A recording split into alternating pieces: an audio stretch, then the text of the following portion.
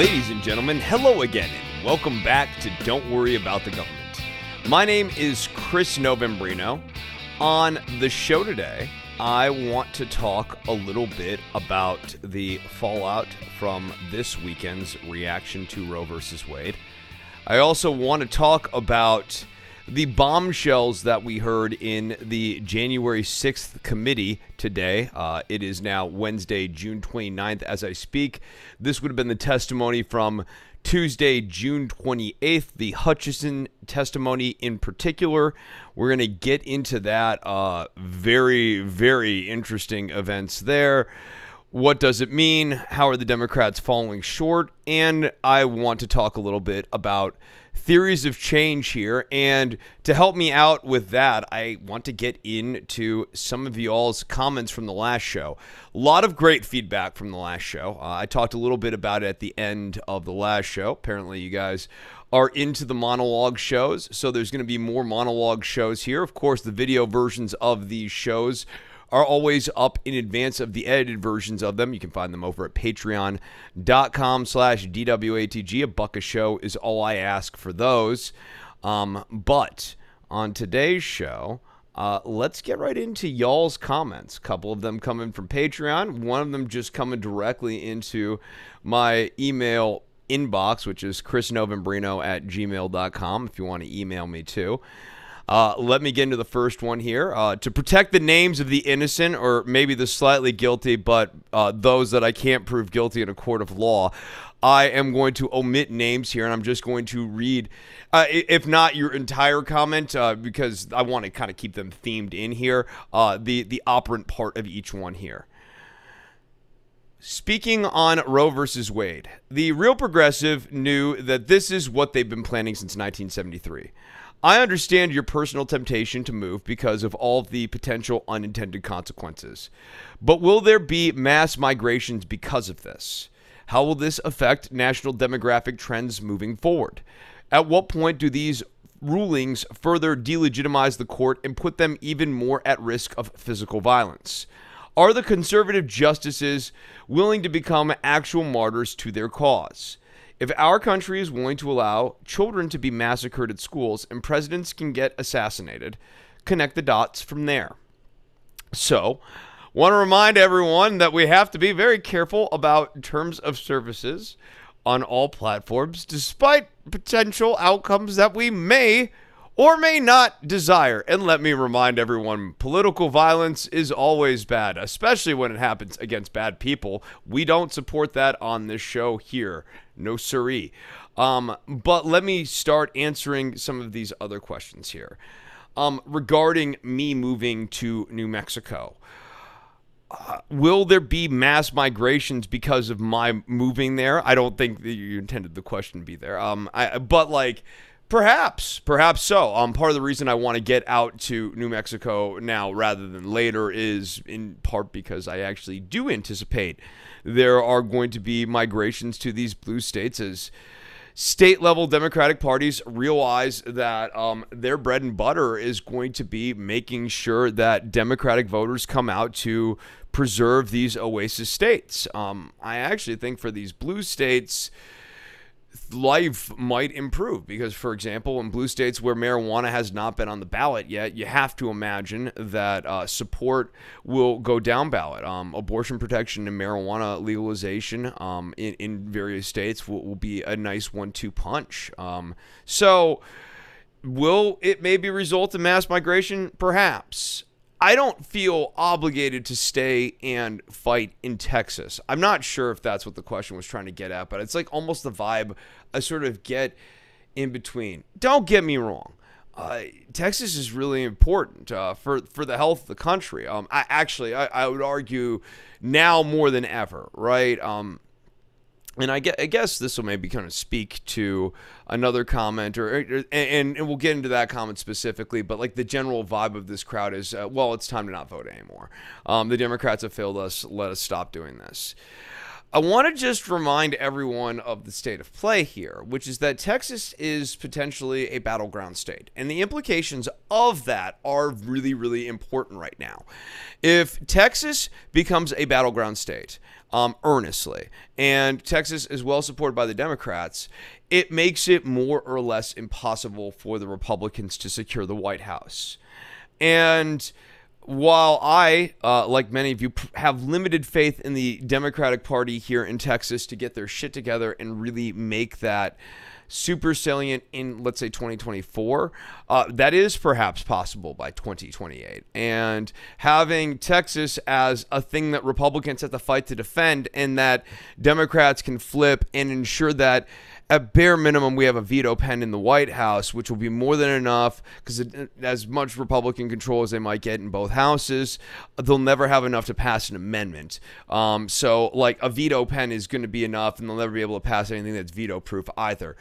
Flipping Texas right now is of supreme importance to women's liberty. And if you care about that, and it's not just about razzing political enemies on our side, I think we need to recognize the incredible strategic importance that Texas presents to us. So I do consider on some level that, like, yes, it sucks. And in some way, I guess I'm failing the country by leaving Texas to go to a blue state. My vote is losing some degree of weight here. But I guess what I'd say is one thing. The weight is going to increase in a serious way as Texas becomes more and more viable. If that's happening by 2024, that's giving up some weight to my vote. The flip of the script on that is a few things. One, the way that Texas state Republicans have gerrymandered the state legislature right now, in order for Democrats to get back the Texas State House, they need to get 56% of statewide vote. So the odds of Democrats making abortion legal again in Texas anytime in the next decade are not great. Having O'Rourke or a Democrat in office, let's assume it like someone was better, like it was Castro. I mean, it's got to be O'Rourke in the world that we're currently living in, but like let's assume it was even like Julian Castro or Joaquin Castro, right? If it's the Castros, they're a strong veto pen. That's dope. They can probably do some things, and they can start really changing the dynamic in the interplay between the governor's office and Congress. They also can affect many things on a statewide level. It's important, but it doesn't change the general contours of the land that marijuana is illegal, abortion's illegal. And from my standpoint, where I am at as a 36-year-old guy looking to start a family sometime soon here, it's really all that matters. And later on, you bring up getting massacred at school. Having a Democrat in the governor's office would potentially help on some level. At least maybe they wouldn't take the side of the Uvalde cops. But Democrats would still need to have control of the state legislature in order to do that. And as of course we all know, not all Democrats are created equal. And so, like, even if we get Democrats in the state legislature, they're probably going to be, a purpley blue in that nature, way better than the current red, solid red, blood red Republicans right now, blood especially. But it is also not sufficient for the changes that we want to see here in the immediate. How will this affect national demographic trends moving forward? I think you're going to see some people moving around. I think you will. One thing that I could see it affecting, right, is these blue states will, yes, it might affect population in red states and that sort of thing, but like blue states could pick up representatives. These less populous blue states, more people move to them, they pick up representatives. Other demographic trends that I could see potentially being affected by this: businesses. We are already starting to see this, where businesses are having to do a bizarre do-si-do. They are still, of course, spending on Republican candidates, at least for now. We'll see how long that can last, tentatively. Meanwhile, with the other hand, one hand doesn't know what the other hand is doing. With the other hand, they are financing people being able to go to states to have abortions if need be. I think that this starts leading in organizations that are more women-led to an increased movement towards remote work, especially like having a corporate office somewhere that's a red state where you can use it as a tax haven, but basically having a lot of your workforce able to have their setup somewhere that's a blue state where they can actually live more in accordance with a life that they want to be in. I could see this ending. A number of these red states, right, have been trying to attract businesses there.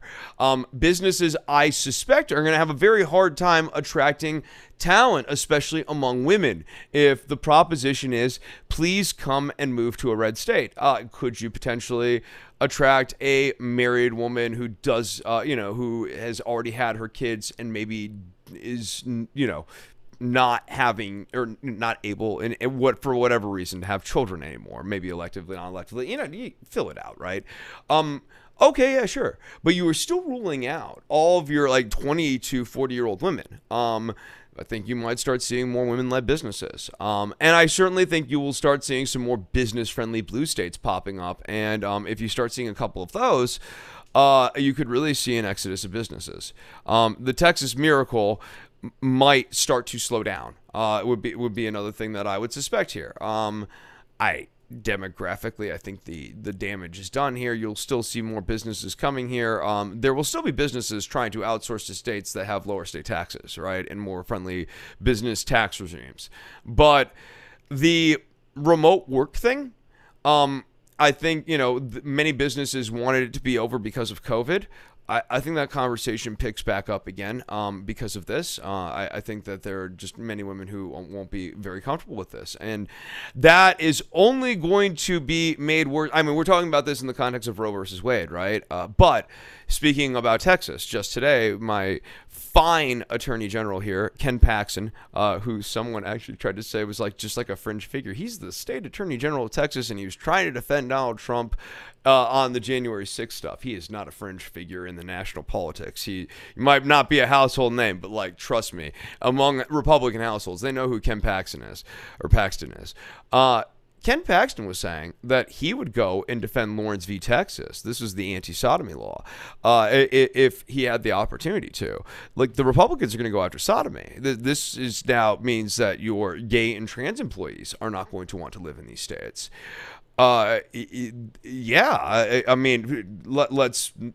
We saw in the ruling that came down on Friday, Obergefell get mentioned. If we talk about repealing gay marriages, now here's another tranche of workers, gay workers, lesbian workers. I mean, you know what I'm saying. The LGBTQ class, people who have same-sex marriages, they are all going to be relocating. Companies are going to need to find a way to accommodate this talent. Otherwise, they're going to be facing this massive brain drain.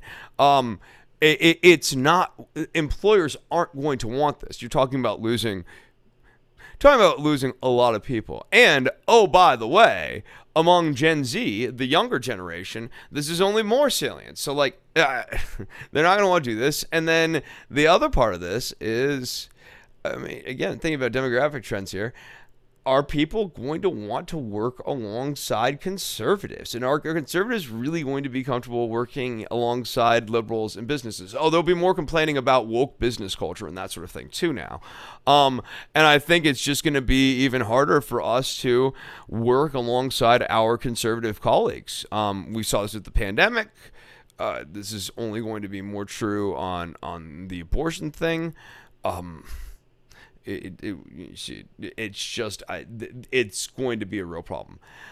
At what point do these rulings delegitimize the court and put them even more at risk of physical violence? I think the answer here, again, terms of service, people, terms of service. Not that comment is, but I'm saying that I have to modulate here, right?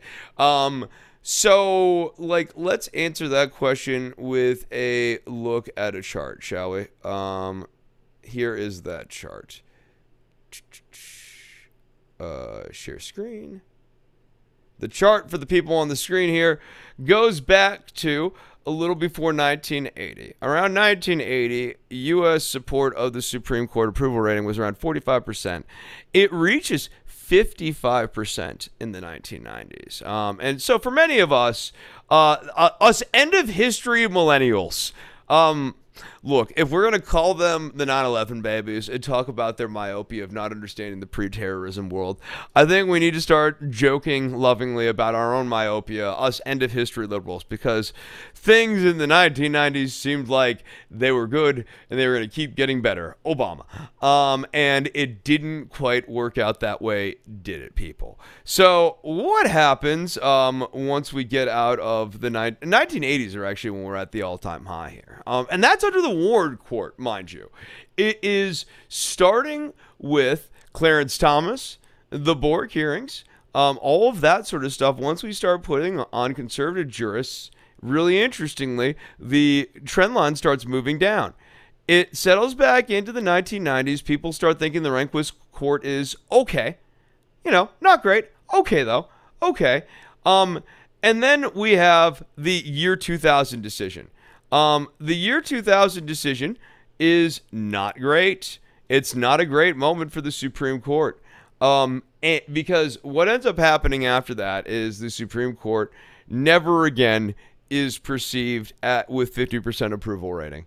After that decision, that fateful decision in the year 2000, late November of 2000, you start to see a clear, sharp downward trajectory, getting as low as 32% towards the end of the 2000s, the aughts, right? We get Citizens United. It dips even further. The Supreme Court upholds the Affirmative Care Act, the ACA. That gets them back up to 45%. And then, after the 1-2 punch of Amy Coney Barrett being put on the Supreme Court in a shoehorned way, and their decisions here, their approval rating is now down to 25%. I'm just bringing all of this up, and I'm talking about these numbers here. Wanted to share these numbers because I think in order to really answer this question, we need to consider something. How much lower can these numbers go? Once you're, I think perhaps to the commenter's question here, once you're at these numbers, we're in a very dangerous zone, aren't we? And like, it gets me thinking about something else. Jonah Goldberg this week. You guys recall, I read Jonah Goldberg's book. I liked Jonah Goldberg's book. I still like Jonah Goldberg's book, even though I do not always agree with Jonah Goldberg. But I want to read Jonah Goldberg's comment here, and I want to react to this and sort of flesh this out, because I think this is why this opinion polling stuff matters. A couple of you all have brought up they don't care about opinion polling anymore. There's actually someone who commented me on Twitter who I don't have copied on this, and I gave them a long response, so hopefully that's going to be sufficient here. But they also talked about the opinion polling. I want to talk about, I get why it doesn't matter. I want to make to y'all the subtle case of why it does matter. And let's start with Goldberg's sort of argument. For 3 days now, I've heard nearly every big-name mainstream media reporter and commenter make a lot of hay about polls saying 2/3 of voters don't want Roe overturned. There's an argument about that, but my real question is, do people really think that the court should follow polls? Okay, I get that, and that's actually kind of in the spirit of what some of y'all were saying to me, I'm more like, Chris, do you really think this court is going to follow polls? No. I get what you're saying. But no, of course not. But let's roll with me here for a second. Let's suppose that these judges, the Supreme Court judges, Gorsuch, Amy Coney Barrett, Sam Alito, and of course, Brett, I like beer, Schlitz Malt Kavanaugh. Let's suppose these products of the Federalist Society now on the Supreme Court. And remember, it's basically from Alito onwards, including Roberts, all products of this Federalist Society, this organization designed to create a very specific interpretation of the Constitution that has a clear political bent to it. Let's suppose that the 5 members of the court, because Thomas is the only one who's not a Federalist Society product, but we're talking about Clarence Thomas here. But so there's 5, half the court is, over half the court. Let's suppose they're not obvious partisans, and that the Federalist Society, remember that the Federalist Society are the same guys who tried to come to Kavanaugh's defense. Ed Whelan from the Federalist Society went on Zillow and was like, the rape couldn't have happened because I'm on Zillow right now and I'm looking at the floor plan. Let's suppose they're not obvious partisans, but instead bear with me, try not to laugh as I say this phrase, that they are robots of the Constitution. And you get what I'm saying when I say robots of the Constitution. That, like, these are still humans, but, like, that we have some sort of way of educating these humans in such a fashion that these humans ultimately find a way to transcend, like, the news of the day, your angry friends, the Thanksgiving table, like, you know, the vibes of society and all that shit. And they, like, understand the Constitution. It's what they speak from. Let's assume that that's what's going on with the Supreme Court right now. I know you don't believe that that's what's going on right now. I want you to just run with it. Supposing that that was what is going on right now, the steady downward trajectory of the court's approval rating, I construct this as a question on Twitter. Goldberg apparently got annoyed when people put this as a question. I have the time now to not put it as a question. The steady downward trajectory of the court's approval rating says one of two things. Either that the problem with the court here is that the public does not think that the Constitution is working, that we are slaves to a document that gets ever older and ossified, and we have arrived at a point where, like, the amendment process no longer is viable. I mean, remember when Roe versus Wade happened, this is also around the same time that, like, there were constitutional amendments and stuff still on the table and still getting passed occasionally. We're at a point where that can't happen. There's no sign of abatement here. Maybe the public doesn't think the Constitution is working well as a governing document, especially not when it comes to matters of social affair, that they think that there are too many guns in society and they don't really care what the Constitution says about the right to bear arms or whatever, like, amorphous construction or whatever amorphous meaning that holds. They want their kids to be safe at school and they want fewer guns out in the public. And, like, they don't actually want, like, this armed society that's ready to root and toot and shooting each other and root and toot and shoot the feds and all this stuff. Like they want, like, a peaceful, like, kind of society. And you can, of course, extend this to any number of other things. That they actually want government to do things at a federal level. That they don't actually want the Chevron deference, for example, to go away.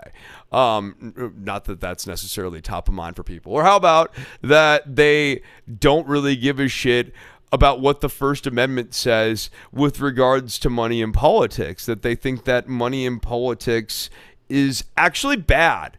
And that whatever the First Amendment says about free speech, it's either not applicable and thus these robots aren't working very well, or, like, yeah, Constitution be damned, I don't think that you should be able to do unlimited spending in politics. This actually sounds like a fairly viable interpretation of these public opinion polls. And Jonah Goldberg better hope that this is not correct. He better hope that the other interpretation, that the problem here is that there are naked Republican partisans placed on the Supreme Court, 1/3 of which were placed on there by a guy who did not win the popular vote and during the course of his presidency incited a domestic terror attack in which, when it failed, he tried to strangle his bodyguard, hurled a porcelain plate at the wall covered with ketchup, and fumed about how the mob didn't kill Mike Pence, even though he wanted to go and see it. And he tried to steer the motorcade in order to go over there and make sure it was more successful. At the end of the day, that president who nominated 1/3 of the Supreme Court justices, he was disappointed that it didn't go better. And by better, I mean he's disappointed that he didn't, see more violence on that day and that it wasn't more successful. Let's turn now to what happened in the president's vehicle when the Secret Service told him he would not be going to the Capitol after his speech. First, here is the president's motorcade leaving the ellipse after his speech on January 6th. Returned to the White House, I walked upstairs towards the Chief of Staff's office, and I noticed Mr. Ornato lingering outside of the office. And once we had made eye contact, he quickly waved me to go into his office, which was just across the hall from mine. When I went in, he shut the door, and I noticed Bobby Engel, who is the head of Mr. Trump's security detail, sitting in a chair, just looking somewhat discombobulated and a little lost. And I looked at Tony, and he had said, "Did you effing hear what happened in the Beast?" I said, "No, Tony, I just got back. What happened?" Tony proceeded to tell me that when the president got in the Beast, he was under the impression from Mr. Meadows that the off-the-record movement to the Capitol was still possible and likely to happen, but that Bobby had more information. So once the president had gotten into the vehicle with Bobby, he thought that they were going up to the Capitol, and when Bobby had relayed to him, "We're not, we don't have the assets to do it, it's not secure, we're going back to the West Wing," the president had very strong, a very angry response to that. Tony described him as being irate. The president said something to the effect of, "I'm the effing president, take me up to the Capitol now." To which Bobby responded, "Sir, we have to go back to the West Wing." The president reached up towards the front of the vehicle to grab at the steering wheel. Mr. Engel grabbed his arm, said, "Sir, you need to take your hand off the steering wheel. We're going back to the West Wing. We're not going to the Capitol." Mr. Trump then used his free hand to lunge towards Bobby Engel. And when Mr. Ornato had recounted this story to me, he had motioned towards his clavicles. And despite this altercation, this physical altercation, during the ride back to the White House, President Trump still demanded to go to the Capitol. Here's what Kayleigh McEnany, the White House press secretary at the time, wrote in her personal notes and told the committee about President Trump's desire to go to the Capitol after returning to the White House. When you wrote POTUS wanted to walk to the Capitol, was that based solely on what the president said during his speech or anything that he or anybody else said afterwards? So to the best of my recollection, I believe when we got back to the White House, he said he wanted to physically walk with the marchers. And according to my notes, he then said he'd be fine with just riding the Beast. But to the best of my recollection, he wanted to be a part of the march in some fashion. Okay, and just for the record, the Beast refers to the presidential limousine? Yes. President Trump did not go to the Capitol that day. We understand that he blamed Mark Meadows for that. After Mark had returned, I left the office and went down to the dining room, and I noticed that the door was propped open and the valet was inside the dining room changing the tablecloth off of the dining room table.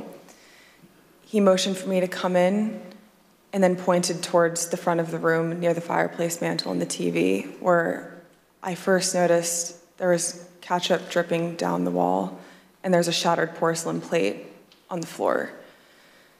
The valet had articulated that the president was extremely angry at the Attorney General's AP interview and had thrown his lunch against the wall,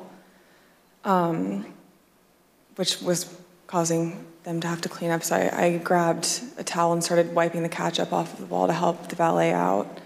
And he said something to the effect of, "He's really ticked off about this.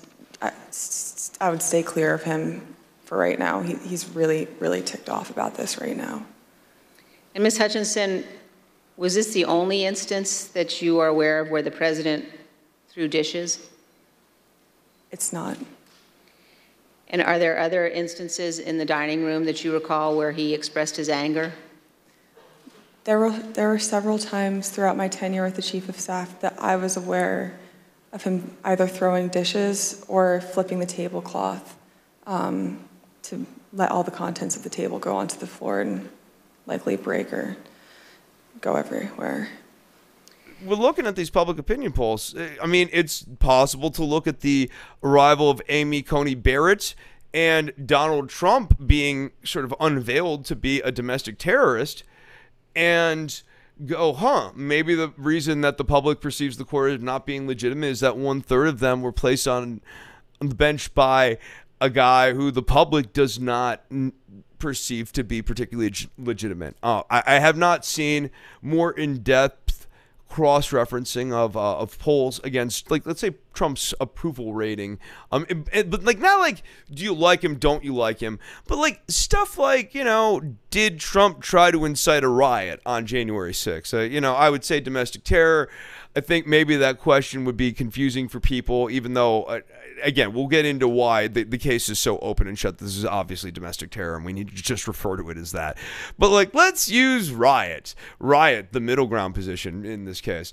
I think you'd find that it's incredibly high. And if you ask people, does it bother you that 1/3 of the Supreme Court was nominated by a guy who incited a riot, by a president who incited a riot when the election outcome didn't go his way? I think you'd find that the polling on that's actually fairly high, even among independents. So I think that, coupled with Roe's approval rating, yeah, it matters. It matters too, in terms of the court's legitimacy. When the court chooses to rule against public opinion polling, whether rightly or wrongly, again, suppose these are robots of the Constitution, so everything they're ever deciding is basically correct, and it's just like we, the kind of dumb humans who don't get that, like, no, like, dude, these robots are actually working correctly. Again, run with the robots thing. If the robots kept ruling in ways that the humans thought were wrong, eventually the humans would think the robots are faulty, right? So choose your own adventure here, Jonah. And again, love the book. Still like the book. The English garden versus the French garden thing, great stuff. Also loved all the stuff about the kaiju monsters. But you gotta choose your adventure here. It's either the problem here is the naked Republican partisan jurists on the court and how they got there, not just Donald Trump, but the Federalist Society as well. The Federalist Society is a fundamentally broken institution as well, and that conservatives need to start also talking about, if they want to do their part here, right? Like, conservatives need to start talking about how the Federalist Society is not legitimate. And also Democrats need to start talking about that as well in all of these confirmation hearings. Like, the assault needs to actually be on the Federalist Society in addition to the conservative jurists that it produces. Or the problem is that the public doesn't like the Constitution as much as originalists and constitutionalists want it to be. If the purer these robots are, the more it gets to that second one, which I think, frankly, would make constitutional conservatives more uncomfortable. So it's one of these two things. And again, it's, even if you want to say it's the public just doesn't understand the Constitution, that's all well and good. That would be the fallback position for my conservative friends, at least my smarter ones. It still gets back to the suppose they're perfect robots argument. If they're perfect robots, but they're operating in ways that the humans perceive to be wrong, the humans aren't going to perceive those robots as being perfect. They're going to perceive those robots as being flawed. And thus, they are flawed robots. Even if they are, quote unquote, not flawed, they are still flawed. Flaw is in the eye of the beholder. And reality, unfortunately, is ultimately a mass perception event. It's, objective reality is done through multiple cameras, right? And if you have enough cameras, that's the reality we live in. We saw this, I would say, with the rise of Trump. Donald Trump never stopped being the goofy guy who was the host of The Apprentice. And so the news that we got in today's testimony, or yesterday's testimony now, before the January 6th committee about the conduct of Donald Trump, is entirely consistent with the man that I always knew Donald Trump to be. And yet, reality being a mass perception event, when that man came down that golden escalator, something happened for people. And this guy went from being a buffoon, a clownish guy, to being someone who now we have to write about with, like, Mr. Trump, and like with like this like aura of seriousness. And it's not just his partisans, right? Like, it's like the objective media and stuff. And you turn enough cameras, and that's reality. That's reality. And does that mean reality is objective reality? Yes and no, right? Yes and no. But that's sort of the confusing amorphous and moving nature of objective reality. Are the conservative justices willing to become actual martyrs to their cause? Oh, I think Amy might be. I don't know about the others. Gorsuch seems like a guy who just likes fishing and like doesn't like any of this stuff too, of course. But it seems to me that like push comes to shove, Gorsuch would like want his life. I don't know. Thomas, he might be. I think he might actually secretly love that. Like he dies a hero. It's not like he's got that much time left. Like he seems really obsessed with his legacy, especially by asking them to go big on Obergefell and other things. And yeah, if the country's willing to allow children to get massacred at school and presidents get assassinated, this is a really interesting comment at the end here. Not again terms of service, not in that direction, but like I think it speaks to the other side of all this political apathy, right? Like we've gotten apathetic to a number of horrible things happening, and that would also include violence against judges and stuff. As you can see, Republicans refining their apathy towards school shootings and their apathy towards the plight of women who are now facing life-altering situations. On the flip side of things,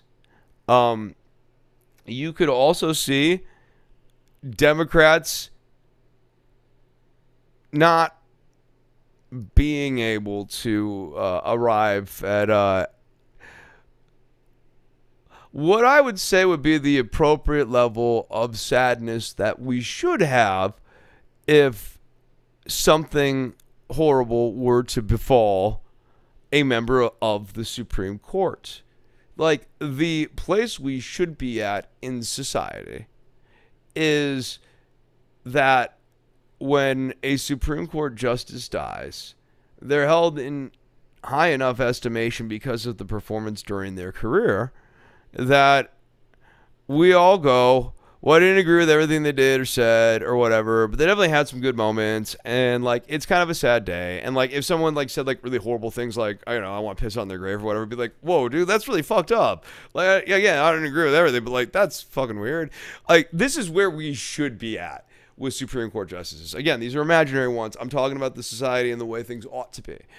But where we are, it is not actually something I have to imagine, right? Where are we at? You just look at the way Republicans were tap dancing the day RBG died. And I think we all know how we're going to feel when Clarence Thomas dies.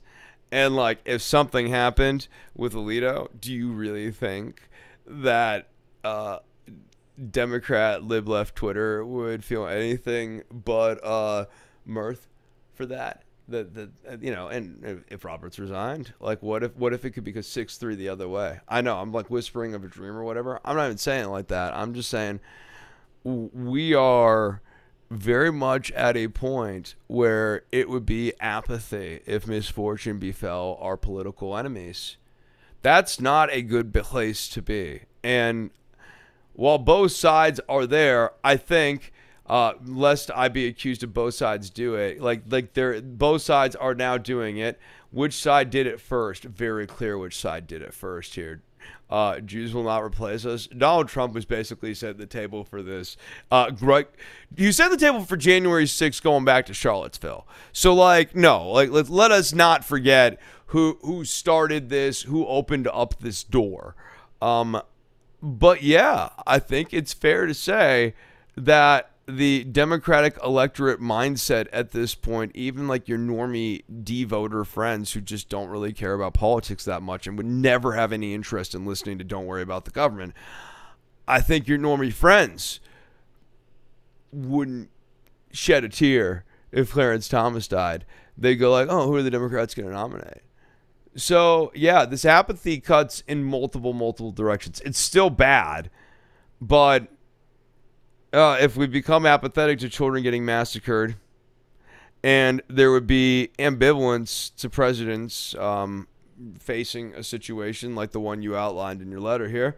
I mean, if someone tried to do something to Joe Biden, do we really think Republicans would come to their senses and go, no, our electorate has gone too far?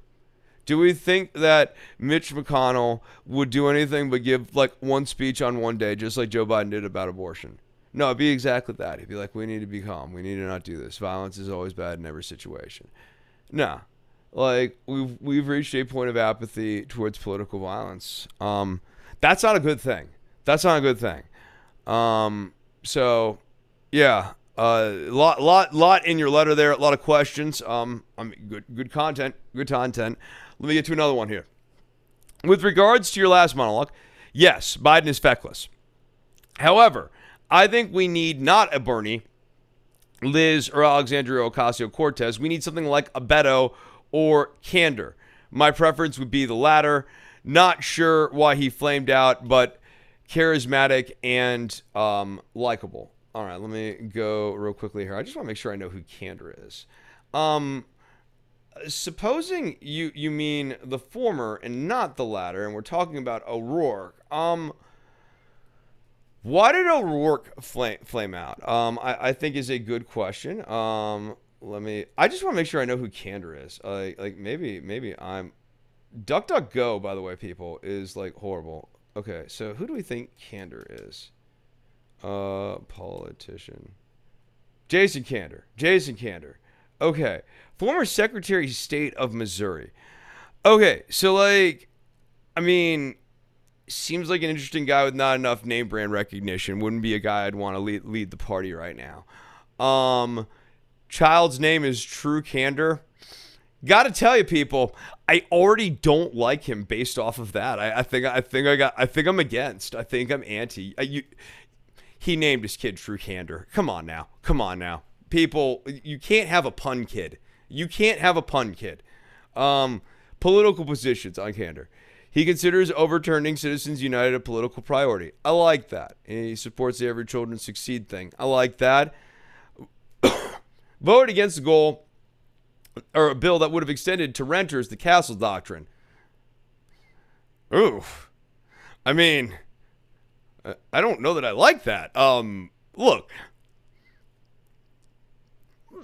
Let's not have a debate about the Castle Doctrine at this exact moment. For it or against it, let us just consider this idea.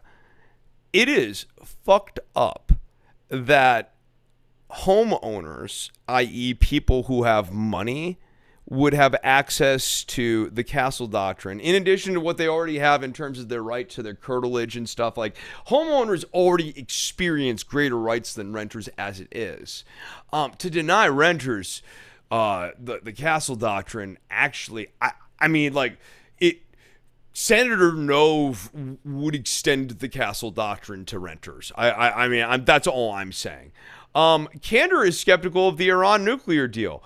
He is also pro-Israel and has called on Congress to stop the boycott, divestment, and sanctions movement. Whew. Okay, so this is a big one, right? Let's talk about BDS, especially post Roe versus Wade, right? The whole argument that people who are like, we need to stop boycott, divestment, and sanctions is that boycotts are not a legitimate exercise of free speech. Do we really believe that post Roe versus Wade now? No, we don't. And that actually gets me into why, I guess to O'Rourke, this is the other issue. It's about tone. I think, especially since you guys know my political predilections, what true novism is, or at least many of you do begin to understand the ways of true novism. No one can truly understand true novism. It's said that even I don't truly understand it, but true novism exists and is there to be understood. The reason I support specifically Liz and AOC or another rock-ribbed female candidate is because this primary challenge is not about Medicare for all. I know. Hey, hold. Medicare for all is a thing that will, of course, attract the base. But what the main event is. Like, if you thought about a primary challenge to Joe Biden as a wrestling card, I don't know why that analogy would come to mind. Let's suppose that it's a wrestling card or a wrestling promotion. The main event angle here in our little wrestling show of a primary here, Joe Biden versus somebody, is going to be about Roe versus Wade. And the angle in wrestling, this is the story for, I know a lot of you like follow wrestling, and I'm like, really, Chris, you're going to explain to me wrestling angles like I'm five. Not everyone who listens to this show follows wrestling. They just have to endure it from me on a regular basis because enough of you do. So, like, an angle is like a story. What is the slant? Like, where are we kind of coming in on? Like, why are these two people fighting? The main angle here has to be Joe Biden is not up to the task of fighting on Roe versus Wade. Now, every wrestling show has additional matches in what is known as the undercard. So there are other struggles that need to be fought out here. Student loans is an interesting one. Probably a little bit lower on the card here. Doesn't touch everyone. A little bit further up on the card, guns. Absolutely, that's an important one. Joe Biden, but see, thinking with guns is like Biden's going to be able to say, I did a bipartisan bill, Jack, like I did something here. So you don't want to be fighting on guns, right? Like, you don't want guns too high on it. You might even want to have guns kind of low and be like, guns is fine and all. But the main event angle here is that you didn't do anything on abortion when it mattered. And whenever people asked you to do anything, you turned into like a walking, talking impression of green eggs and ham. I will not go and get rid of Kavanaugh. I will not go and get rid of Clarence Thomas. I will not go and expand the court. I will not go and, do another bipartisan commission. I will not go and support opposing the filibuster, or like repealing the filibuster, getting rid of the filibuster to pass some sort of national protection. I will not eat green eggs and ham. That is the angle here in the main event. Underneath that, marijuana legalization is another point where Joe Biden is unbelievably weak. You could also then talk about how Joe Biden failed to deliver on COVID response too. These are all things that I think are pretty salient for the Democratic voter here. And so, like, this is about tone and the willingness to be aggressive. So, okay, like, I want to be clear, especially like to the respondent here. We hugged. Like, I love this guy. It has nothing to do with that. But like, it's cool that he has an F on the NRA, but like, the way he has an F on the NRA is not great with the Castle Doctrine thing. Boycott, like, if you say that boycotting Israel is bad, you're basically saying that boycotting businesses that oppose gay marriage is not a legitimate activity either. You're saying that boycotting businesses that oppose abortion and that are explicitly pro-life is not a legitimate speech activity either. It's just simply not tenable, and it speaks to tone. So there are some things that I think he is good on. There are other things that I think he just falls well short of the issue here, which has less to do about policies. Like, I would, frankly, like the left sort of dream list here off the table right now, because what we're trying to do is set the table for when we can finally run the table. That's what the Republicans did here. They set the table, they ran the table. They didn't try to run the table. They set things up so that they can run the table now. And things are gonna keep clinking along. It's gonna stink for a while here. But AOC, in the interim, it looks like she's gearing up for this fight. We need AOC challenging for the speakership. It's going to be unbelievably important to have a forceful tone coming from the speaker's position. For a primary challenge, we need someone with a forceful tone. I do not believe that either Josh Kander, or Beto O'Rourke is capable of the forceful tone needed to criticize Joe Biden coming up short. We didn't even talk about Ukraine or like the economy, inflation, these other things. You're going to have to be willing to do blood and teeth, to use a phrase from Warren here, Elizabeth Warren. You're going to need to be willing to actually fight hard against Joe Biden. And when it comes to fighting against Joe Biden, look, who has the longest track record of fighting against Joe Biden? It's Elizabeth Warren. You can go on to YouTube here and find her sparring with Joe Biden going back as long as 20 years ago, and Joe Biden being unbelievably patronizing to Elizabeth Warren. One of the weirdest, strangest things was the Elizabeth Warren and Joe Biden are in cahoots sort of narrative that spawned up, and that these two people are like working in lockstep. It's so obvious she's been pushing against him, and she has no problem doing it. There's no love lost between them, and she's a woman, and this main event has to be a woman who gets it versus a stodgy old man who doesn't. It's, if anything, if you disregard the Bernie Sanders was sabotaged sort of narratives and you get into like, why did Bernie Sanders lose? Bernie Sanders lost, for a few reasons in my estimation. We've talked about them before, but I'll just reiterate them real quickly. I think Bernie Sanders, to a large extent, sabotaged himself by hiring people who were less competent the second time around than the first time around. Even though he hired a couple of corrupt people, like some Manafort associates and stuff, he was at least hiring people who had worked in the business before. And he had to kind of assemble things quickly.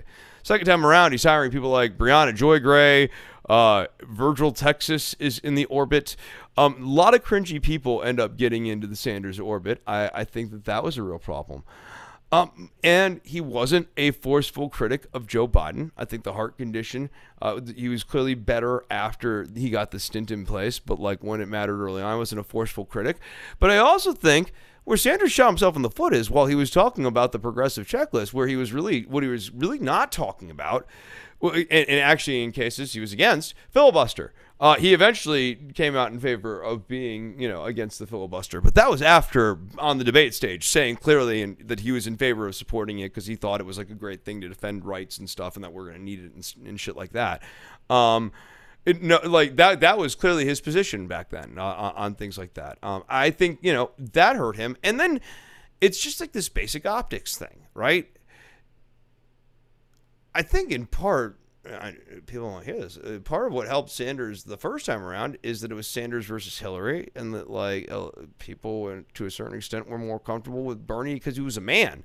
Not everyone, and certainly not everyone. But there were some people up for grabs just because they didn't like Hillary because she was a woman. Let's be real about that. And we know that came into play in the main election too. It's actually kind of weird to think that. I mean, it's reasonable to think it was less relevant to the Democratic Party, but it's actually kind of weird to think it wasn't relevant at all. I think that cuts the other way, though, now this time, especially in terms of clear points of delineation.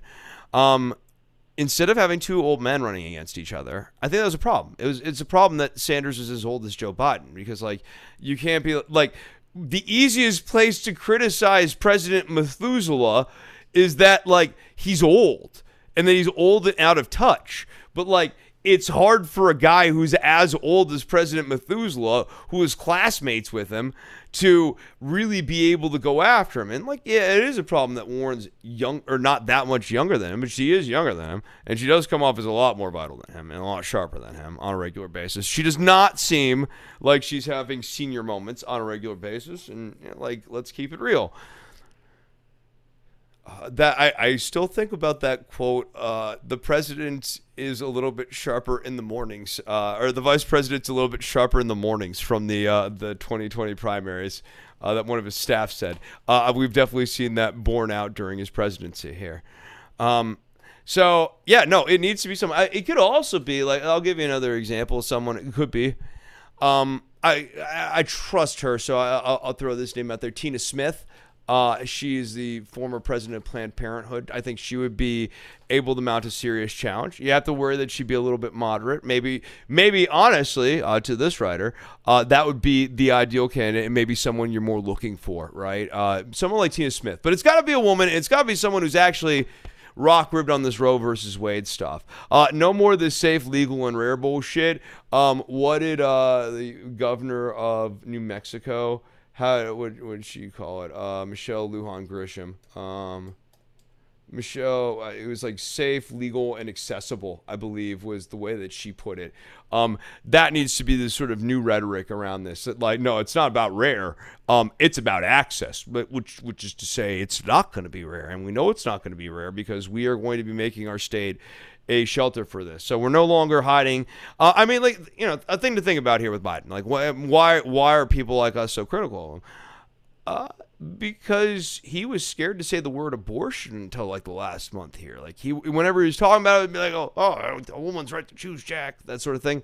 Wasn't even really able to put a fine point on it. But yes,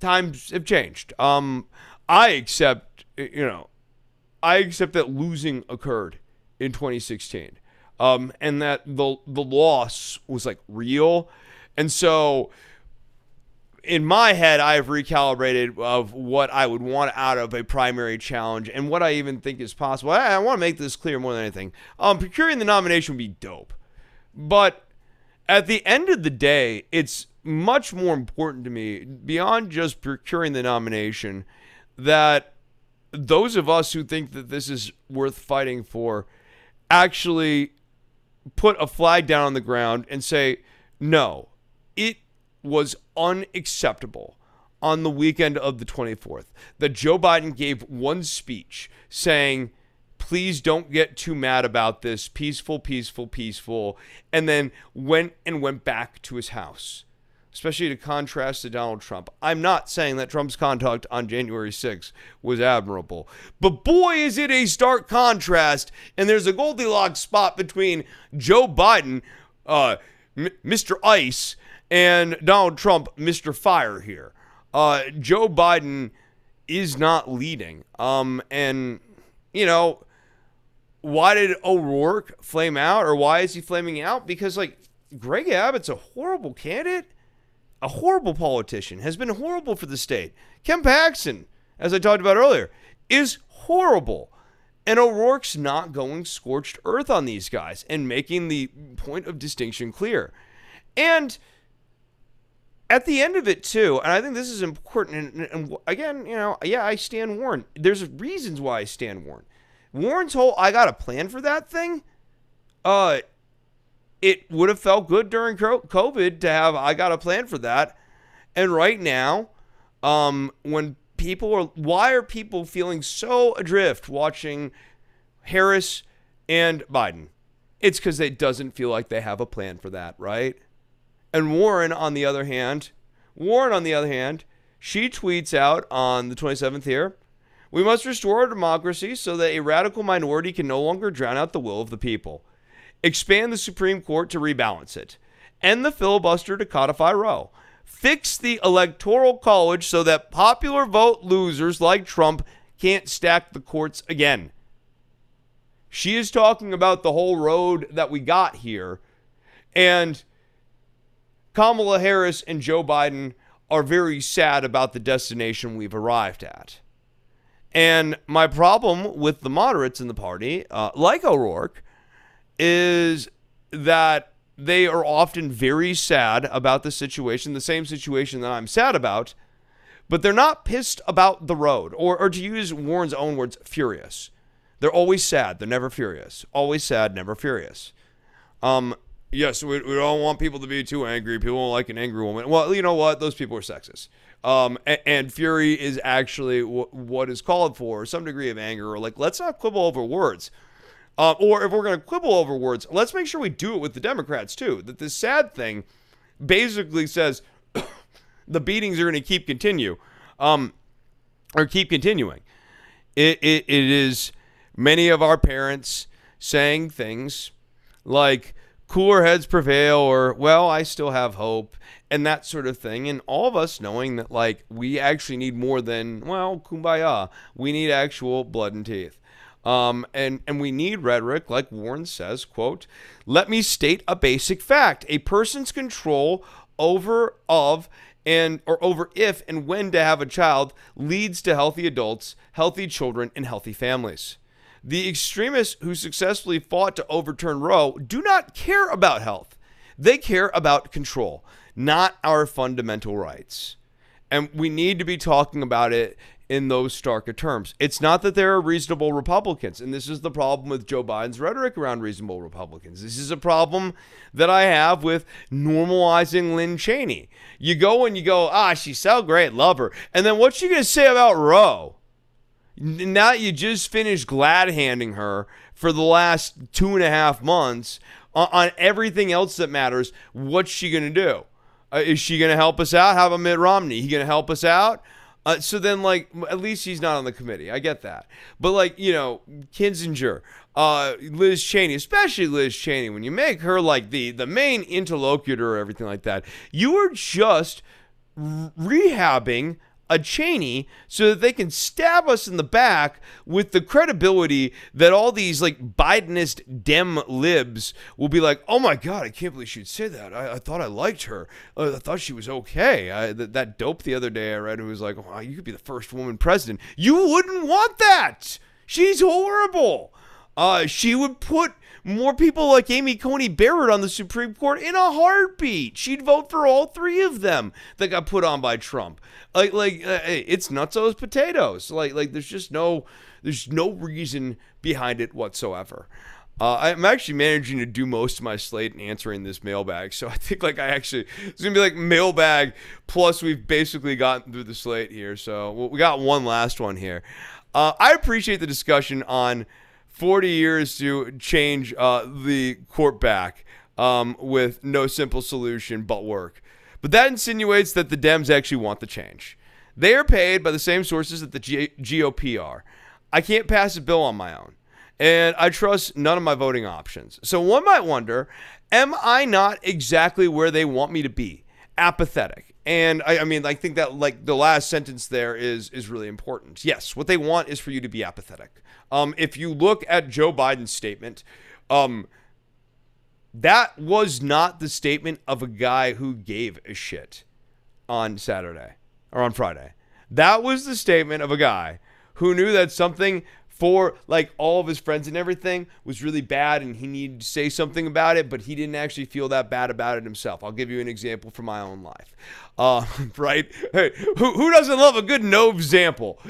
So you all might know this, or I don't think I've ever talked about this. I was dating a girl several years ago, and that girl slept with a guy who was ostensibly my friend. I'm going to spare the details of this, right?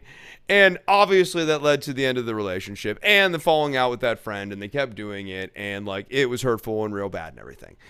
Well, see, I don't even want to say I was about to say, well, karma's a real bitch, but it is. That person was an anti-vaxxer, and during COVID, they continued to go out and keep gigging, and they didn't get the vaccine, and you can't just go out and work in front of hundreds of people on a weekend basis when people are running around with the vaccine, and this is real virulent, and that person passed. I would never do this because I know better, but if I was at an event for this person or I was around their friends, I would not feel the same way as all my friends. I would sound a lot like Joe Biden did, where I'd be like, this is a very sad event. It's a very sad day. Very sad for the families. Very sad for the families. But and I might even be there. I legitimately, I'm not like some heartless guy. The guy had a mom and dad. Of course, they love him. But also, let's be real here. Wasn't like the guy was coming around to apologize to me or anything like that, right? Joe Biden. Right, you're probably going, well, this sounds really harsh, Chris. You sound pretty harsh here. Really think about what you would do there. And two, well, maybe this is unfair to Joe Biden. Is it? Joe Biden was sworn into the Senate just 17 days before the Supreme Court issued its 1973 ruling on Roe v. Wade. In an interview with the Washingtonian, back in 1974, he said, I don't like the Supreme Court decision on abortion. I think it went too far. I don't think that a woman has the sole right to say what should happen to her body. Let me turn to abortion. The ban on partial birth abortions or late-term abortions, you supported that ban. I did, and I do. You believe that Roe v. Wade was not correctly decided, and that you also believe that a right of abortion was not secured by the Constitution. Do you believe that life begins at conception? I am prepared to accept my church's view. I think it's a tough one. I have to accept that on faith. That is a tough decision for me. But there is a point relatively soon where viability, it's clear to me when there's viability, meaning the ability to survive outside the womb, that I don't have any doubt. Now he's coming under fire from other Democrats. Amid revelations, he still supports a controversial abortion law, the Hyde Amendment, which bans using federal funds for abortion services except in cases of rape, incest, or to save the life of the mother. Critics say the law prevents low-income women from access to abortion. The Hyde Amendment is wrong. I think that we have a nation where all these insidious things are being done to undermine women's reproductive rights in this country. This isn't about the politics. This is about what's right. The Hyde Amendment should not be American law. Biden's views on abortion have evolved. A devout Catholic, he repeatedly voted against exemptions for victims of rape and incest during his early days in the Senate. But he also totally gave up the ghost when his point of concern was not what we are doing for the women in that speech. I'm not going to go and do the lit crit and actually analyze the lines here. But his point of concern, his main focus was the protesters and peaceful. But it's all about the protesters. Let me close with 2 points. First, I call on everyone, no matter how deeply they care about this decision, to keep all protests peaceful. Peaceful, peaceful, peaceful. No intimidation. Violence is never acceptable. Threats and intimidation are not speech. We must stand against violence in any form, regardless of your rationale. Second, I know so many of us are frustrated and disillusioned that the court has taken something away that's so fundamental. My administration will use all of its appropriate lawful powers, but Congress must act. And with your vote, you can act. You can have the final word. But it's all about the protesters. They're the real problem here. And the real reason he even spoke at all on Friday, rather than just do his little statement that he did on WhiteHouse.com where they announced 2 measures, 2 little small piecemeal measures, and nothing else. The real reason that he came out and spoke is that he was worried that the protests might kind of go to January 6th levels. That's all it was. That's all it was. It's the only reason he even said anything at all. Only reason. Pretty clear to me. He doesn't care about this. It just doesn't animate him. And you know that's where you get him. That's what you're able to get him. But what he wants for you, the writer here, and you know, for other people who are feeling apathetic right now, is he wants you to feel apathetic.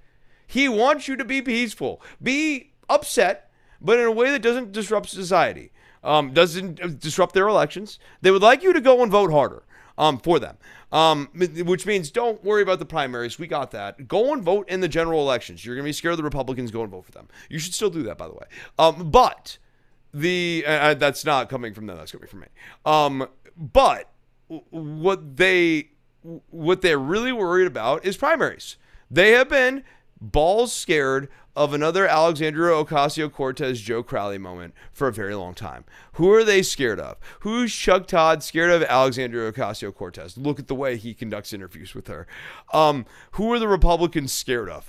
Alexandria Ocasio-Cortez. She absolutely preoccupies them, and she has preoccupied them from the beginning of time. What they are worried about are elected rock-ribbed progressives. It's the thing that legitimately scares them. In the same way that like Marjorie Taylor Greene and Matt Gaetz and Lauren Boebert actually legitimately alarm us, especially like the idea of like a speaker Matt Gaetz, God help us, or a speaker Marjorie Taylor Greene, God help us again. This actually scares us because they're rock-ribbed. What actually puts the fear into the elected class is us actually threatening to take over their party. And it's not impossible. Will they obstruct it? Of course. That also happened in the past. I mean, like, let us not suppose that in the 1800s of all things, that like elections were like free, fair, and young upstart parties were not facing structural disadvantages put in place by the entrenched class of political species there, right? Like, of course it happened like that. Of course it did. But the entrenched class stays entrenched by the upstarts deciding this isn't worth it. I'm just going to go and live my life. I'm like not going to do anything. It's not worth it to get involved in electoralism and anything. And like, let's go a little bit further on this. I mean, on a state level, I talked about it earlier. Depending on what state you're in, it's extremely important, right? Like Texas potentially being a battleground state or a blue state in a general election is nearly a one-shot KO to ensure that we have a veto pen in the White House so that this 26 states prohibition situation does not spiral into a 50 states prohibition situation. And if we can make Texas blue, we can basically make the math for Republicans to ever pass that national amendment not viable. That also means that we control who gets nominated to the Supreme Court. Sam Alito could live for a long time. Sam Alito cannot live forever. Clarence Thomas, not going to say that first sentence. Clarence Thomas cannot live forever. When the day comes, we need a blue in the White House. Same thing with like it's the Speaker of the House thing, AOC challenging Nancy Pelosi. When the day comes that we can actually do stuff and pass bills, including a women's national defense bill, doing something that not just codifies Roe, but also passes in a number of great measures across these states. Who's going to put that in there? The Speaker of the House. Who is going to control leadership? Speaker of the House. Speaker of the House can set a lot of the contours, including committee chairships. Having Alexandria Ocasio-Cortez in that place is going to be really important when that day arrives. It does us no good if 3 Supreme Court justices get abducted by aliens who are well-intentioned and want to help America out if the Republicans control Congress or we still have squish libs in leadership. So, yes, your opinion towards these squish libs, it should be something engaging towards apathy. They're better than the R's, but they are simply a warm body until we can come back around and knock them out in the primaries. What left justice looks like for the fecklessness of the Democrats, which, again, considering the spectrum of the audience here, we all agree they're being feckless right now. But what left justice looks like is not letting the Republicans win. What left justice looks like, in this case, is going to be punishing these squish Democrats, replacing them, and then showing that we can go and fucking win the elections that they can't win, and then we can govern in a way that they can't. So, yeah, don't get apathetic. I can't stress that enough. It matters. Governorships matter. Look, O'Rourke's not great, but when it comes time to, we have another school shooting in Texas. We will. When we do, you don't want to have a governor who's just going to take the side of the cops right out the gate. Will O'Rourke? Maybe. He might end up kind of doing some cover for him. So would McConaughey, perhaps. This is why I'm just not in favor of these guys. It's as much as I don't support their moderate stances, like that one guy being wrong about BDS, for example. That's boycott, divest, and sanction. People, don't get your mind out of the gutter. It's beyond just being wrong about that. You worry that dispositionally they're not going to be there on that. It's still better to have O'Rourke in the governor's chair than to have Greg Abbott in the governor's chair. It's still better to have O'Rourke as a senator, even if you don't love him, than it is to have Ted Cruz as a senator. All these things matter. If we could somehow replace Ken Paxton, it matters. Even if these all the other office holders were the same. If this is kind of impossible in Texas, but if the AG was blue, that actually would do something to disrupt the Republican machine in the state. So, actually, all these elections matter. And they always have. It's just now we need to start thinking about what our theory of change looks like. What do we want the tone of our candidates to be like? Our tone within policing conduct inside of the party and our tone after the time for policing conduct inside the party has closed. And it's now time for fighting the outside opposition, who are the real instruments of torment in our life. I saw a thread earlier today from someone who's very much an ally of ours, who is, someone who probably has done far more when it comes to abortion protecting than me. And the entire thread was bashing liberal fecklessness for the last, 25 or 30 years, tweeting at Joe Biden won't do anything. They're not lifting a finger. All shit that I agree with. Absolutely. But at the end of the day, it's not the liberals who are making your life miserable. The liberal, there is another analogy here that has been getting some traction of. What was it? My roommate, of course.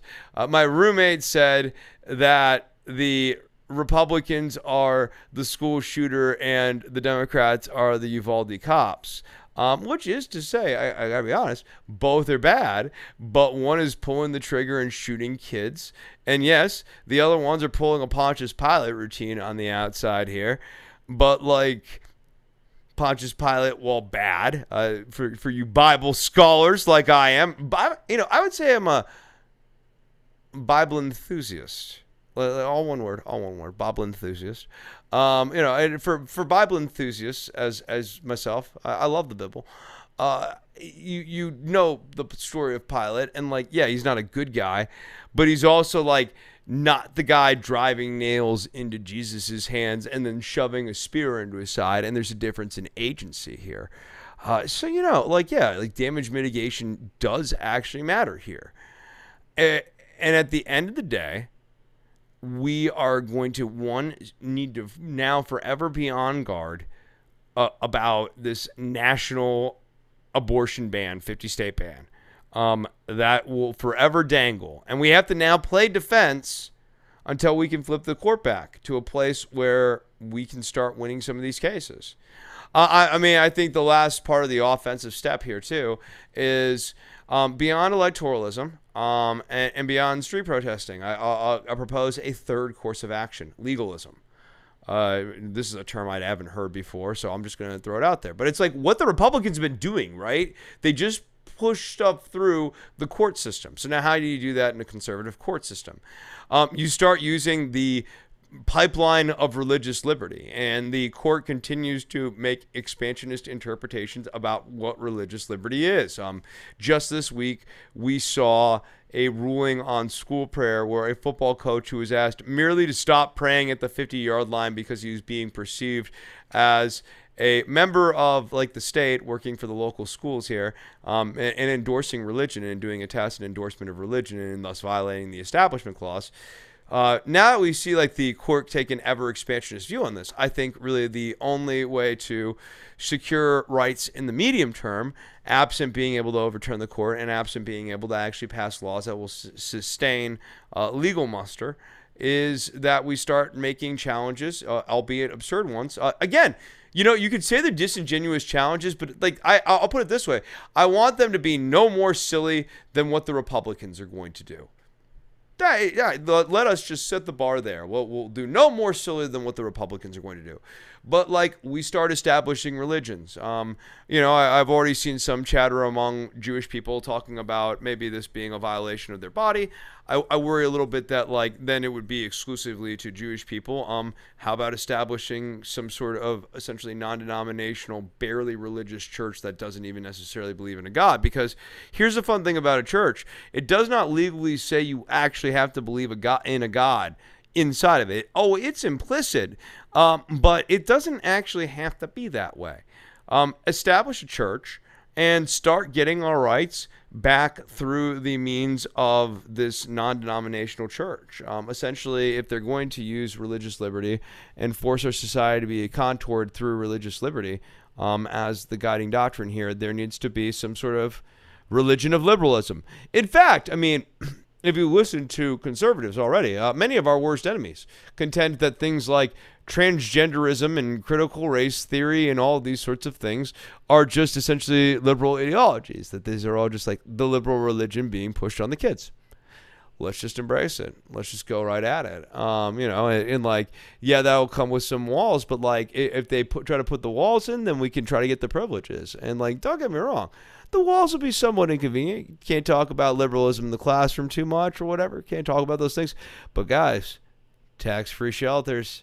Yeah, we start establishing churches. Why every church is your house? What if every house is a church in our religion here? I think that what needs to happen, rather than getting apathetic, is we need to start tossing out ideas, and we need to start organizing people on the electoral front, on the streets front. Yes, we need to take it to the streets, and then also on the legal front. We need our college-educated friends our legal educated friends, to take some of the battle to the courts here. And I mean, here's the thing about our enemies at the Supreme Court. And I think one of the things that's the most maddening, but in a way is also somewhat heartening here. These arguments are not that smart, right? Like, you read like Alito's opinion on Roe versus Wade. It was not particularly well argued. Let them, again, I can't even say, I gotta keep avoiding violent stuff here. Let them string themselves up with their own words if they keep talking. You can't do this forever, but like, they're going to say enough stuff on this religious liberty stuff, especially like when they let Thomas or Alito take an opinion and be the guy who actually writes it, that you can start throwing their words back in their face eventually. That they've now expanded out religious liberty far enough that you can start saying that smoking weed is legal in our religion, that having Fridays off is legal in our religion, 4-day work week is like part of our religion. Let them keep expanding religious liberty out and then start fighting it. And either we start fighting them, either they have to then do one of two things, right? They have to start limiting religious liberty in ways that will make them do-si-don't. Again, our opponents are not actually that smart. Look at their arguments. They're not very good. Not just that we disagree with them. That, like, they're not well constructed. That, like, read Alito's citations of, like, Plessy versus Ferguson and then all those bizarre union arguments or whatever. Like this is not a great argument that they have come up with here. They don't have those. They'll hit a wall here. Will they yield? No. At that point, they'll be reduced to absurdity. And like, that'll make the case stronger to expand the courts. And hopefully, at that point, with the legal challenges and actually trying to get the House and having a speaker who's actually willing to speak truth to the power of the president, imagine that world. Now the table is set to where we can do something about this on a national level. In the interim, those of us, like in my age range here, we need to do what is right for our families, our wives, our daughters, and ourselves. By the way, like, it's, you shouldn't just be forced to have a kid because of the state. Like, if your partner would want to get an abortion but she can't, and so like you two are both forced to have a kid, you're suffering under that too. So it's for all of us. Those of us who need to make these moves, we need to make these moves. You shouldn't feel ashamed of it at all. You need to do what's right for yourself. In the longer term, if you do feel somewhat guilty about that or whatever, there is a roadmap here. There's a 3-pronged roadmap. We need all 3 prongs. Like, this is a 3-legged stool. It will not stand up on 2 legs. And that's been the problem here, right? It's like, vote harder or let's take it to the streets. Not enough. Neither one's going to be enough. I would argue we've been voting harder the wrong way, and I'd argue we've been taking it to the streets the wrong way, and I definitely would argue that we have not been engaging on the legal side in the right way here. All that stuff's going to matter, and that's having the attorney generals, the district attorneys, having the House and the Senate so that you can control who's getting nominated to the federal bench. All that stuff matters. So like, there's interplay, because having people on the federal bench makes the legalism strategy better. Makes it easier for us to send stuff up to that Supreme Court so that they keep writing copy on it. We have to worry about cert. You only need 4 for cert, fortunately. And so like, I mean, here's the other thing. We got to hang on, because we need to replace Thomas, because we need 4. 4 is important because 4 will give us cert. Cert matters because if we don't have cert, stuff doesn't even go to the court. The lower ruling stands. Now, that might be good in some cases, and you might be able to force their hand with liberal courts. But we need like Kagan and Sotomayor and Ketanji Brown Jackson will actually probably be dope on this. We need them to sort of be kind of like, laying the game here. And then we need to get the 4th horseman on there so that we have cert, so that we can bring stuff onto the court to force their hand. Then we got to let our ladies work. Maybe we need 4 horsewomen. We need the 4 horsewomen on the court so that they can lead the charge. It'll be 4-5. They're not going to win much. You're going to have to try to flip Roberts and all that. It's going to suck. But at least then you have a fighting chance. You got 4-5. You're fighting for Roberts. maybe Roberts will realize that like his head might be on a pike here. Metaphorically speaking, of course, if he keeps doing crazy things. So like it all matters. I get that it's dark right now. And I mean, look, I've talked to you about primarying Joe Biden during the course of this episode. So I think, God, I should hope that I have the credibility of not being a Dem apologist here. But I can't stress this enough to all of you who are feeling a sense of apathy, who think that it's time to shut out, especially like the younger part of the audience. Glad that the gray hairs are not showing enough, so I still kind of fit in with y'all. But guys, we can't shut down right now. It's as bad as this is. It's going to take a while. It's not going to be instant. It's reversible though. Not Roe versus Wade, not immediately, but actually faster than you might imagine. Thomas goes, we get someone on the court, we start constructing challenges that put Roberts into a real bind. Things are possible. We need 5 votes. If we have 4 rock-ribbed libs and we can twist Roberts, it matters. It matters. The 6-3 thing is not forever. Even this current paradigm, it's not forever. It might be for the next 10 to 15 years. And those of you who need to plan accordingly for that. But don't drop out. Fight for the blue states. If you're in a blue state, fight for your oasis. This is actually a fantastic opportunity while the polarization is high and the energy is high for us to pass real great protections in these blue states. It is an opportunity for us to start getting challengers ready. It's an opportunity for us to start building a national progressive base of politicians that we want, and really flank the feckless Dems so that when it is time and we have an open primary and we have a chance to do something, we can do something. So I hope this doesn't sound like apologizing for them. Kamala Harris. Can we just end? We'll end on this. You know who the nominee can't be. You know the nominee can't be. It can't be this goofus. It can't be. I'm sorry, people. It can't be this goofus. Sitting here, she's got. Let's talk about this photo. You got one woman walking out because Kamala Harris has just spoken to her, and clearly she's very sad, right? Like she's walking out. You probably didn't notice it the first time you saw the picture. I have studied this picture. You got Harris. She's so distraught about this that all she can do after having this meeting and getting informed. No, it's a woman who just talked. She was just talking to, not a man, a woman. Now she's watching the news. She's very sad. And she goes, I know there are all these women out there who feel afraid. To those of you who feel alone and scared, I want you to know the president and I are fighting for you and your rights. We are in this together. She did this. She had her photographer. I mean, obviously she didn't take this photo herself. She's got her hands crossed. She's not using a selfie stick. So she had her photographer take this photo. Her staff tweeted this shit out. And then she goes on to CNN this weekend and beclowns herself. Let us talk briefly about the clownage of Kamala Harris here. First, she gets asked about the filibuster.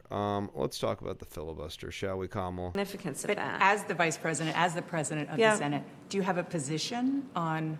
I know you don't have a vote on it, but do you have a position on whether the filibuster should be eliminated? I think the president has spoken on that issue, and he said and more. He kind of left the door open. Is this where he was leaving the door open to? I think that he has been clear about where we stand on this issue of reproductive health and what the president and our administration have within our toolkit to do. And so far, that's what we've been pursuing. There will be women who have babies who don't have the means to support the babies. Will the federal government act at all to increase support there? I'm so glad you raised that point, because I'm going to say this. And here is the abject, obvious hypocrisy. Those people who say that they do not want to allow a woman to choose to make the decision with her priest, with her rabbi, with her pastor, that instead the government is going to interfere and make the decision for her. Those same people are the ones who voted against the extension of the child tax credit, the same ones who voted against a tax cut for families to pay for child care, the same ones who are voting against paid family leave, the same ones who vote against putting resources into public schools. I said I was doing work on maternal mortality. We're pushing to say that, for example, Medicaid should be extended for postpartum care from 2 months to 12 months. These are the same people who reject the notion of expansion of Medicaid. Can the president do any of what you just talked about with his pen, without Congress? Listen, we have, as a democracy, invested in Congress an incredible amount of power. I mean, you just get these mealy-mouthed answers. She goes on and gets asked about federal land. Will the government... Again, this would be another good example of like why electoralism would matter. Here'd be a fantastic plan. What if the government used federal land as a way of setting up clinics in all 50 states? That we have laws on the books under the Chevron deference, which is in danger, and they're going to come for that. But we have laws in the books right now that say that, and precedent that says that federal land is governed under federal jurisdiction, not subject necessarily to state laws. What if the federal government opened up women's clinics on federal land, thus ensuring that women could get access to medical care within several hundred miles, so that this would not be a situation where privileged people could fly if they can afford to fly. And that's like, I mean, one has to be fairly privileged to be able to afford to fly these days. Supposing you could fly, those are the people who are currently benefiting. This would ensure that now in all 50 states, there's at least some place in the state that you can go to get access to this. That is outside of the tender mercies of these right-wing, metaphysically inspired Republican politicians. Kamala Harris has said that they wouldn't support that either. In around states that ban abortion. Every statement that the Attorney General has made. Can the administration expand abortion access or abortion services on federal land, meaning provide the access on federal land that might be in and around states that ban abortion?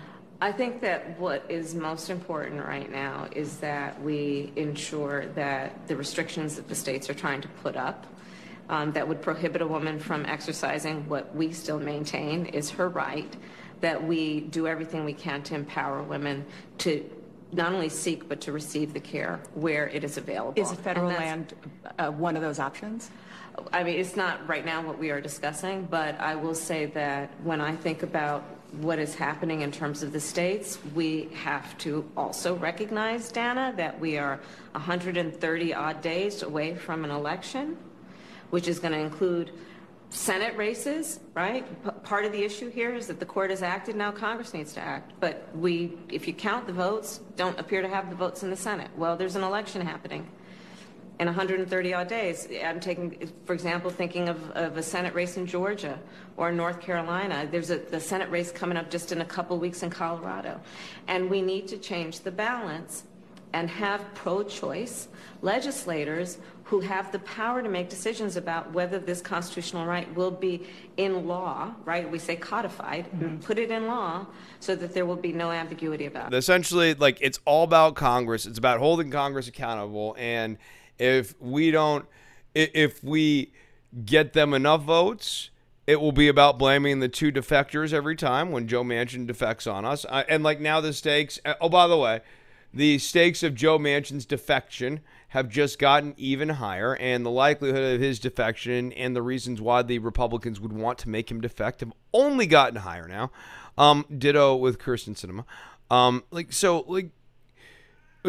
Either we will get them just enough votes so that Manchin and Sinema can sabotage us again, and then we have to debate about the filibuster because we're not going to get 60 votes. I think we all know that. And more importantly, we're not going to get 65 votes, which is what we'd actually need in order to have a filibuster-proof majority.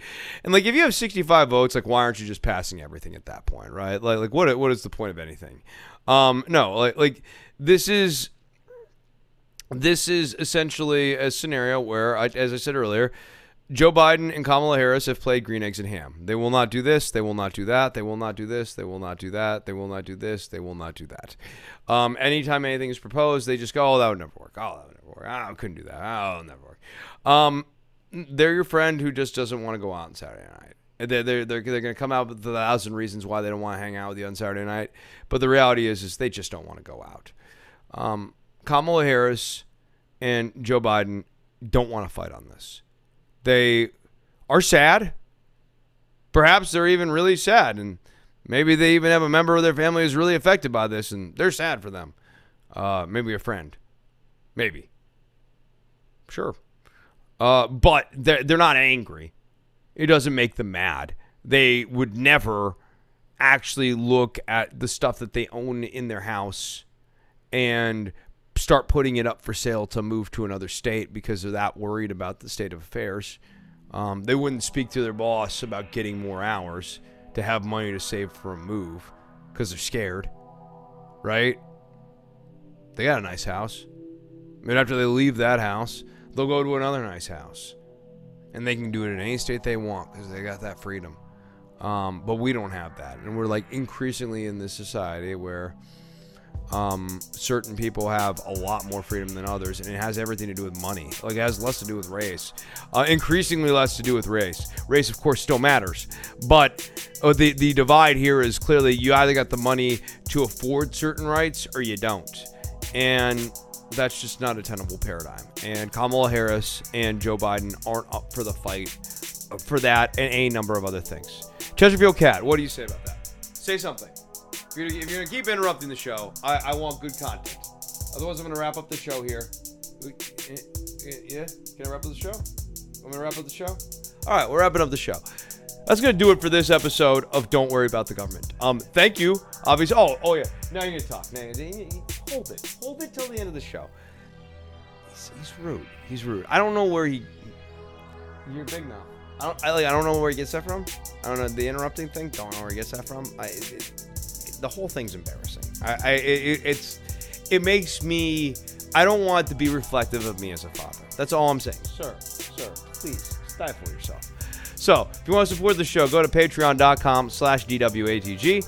You can find me on Twitter at DWATG. Yes, they can find me on Twitter. And you can, of course, always email me. As I mentioned on previous shows, if you're interested in guitar lessons and you're a supporter of the show, get at me. I will cut you a listener deal. Sir, I'm going to hold you for a second because I'm trying to do the promos here. So, Chesterfield Cat, do you have anything to say about the state of affairs in the world here? No, he doesn't. He doesn't want any part of it. He doesn't want any part of the radio. Smart boy. Yeah, now he wants out. All right. So if you would, $1 a show is all I ask. Chesterfield Cat here costs $1 bajillion. He is loud. Sometimes he goes into my wallet and he literally just eats $20 bills. Why? Right. Why do you do that? No, okay. You're trying to say that's a lie?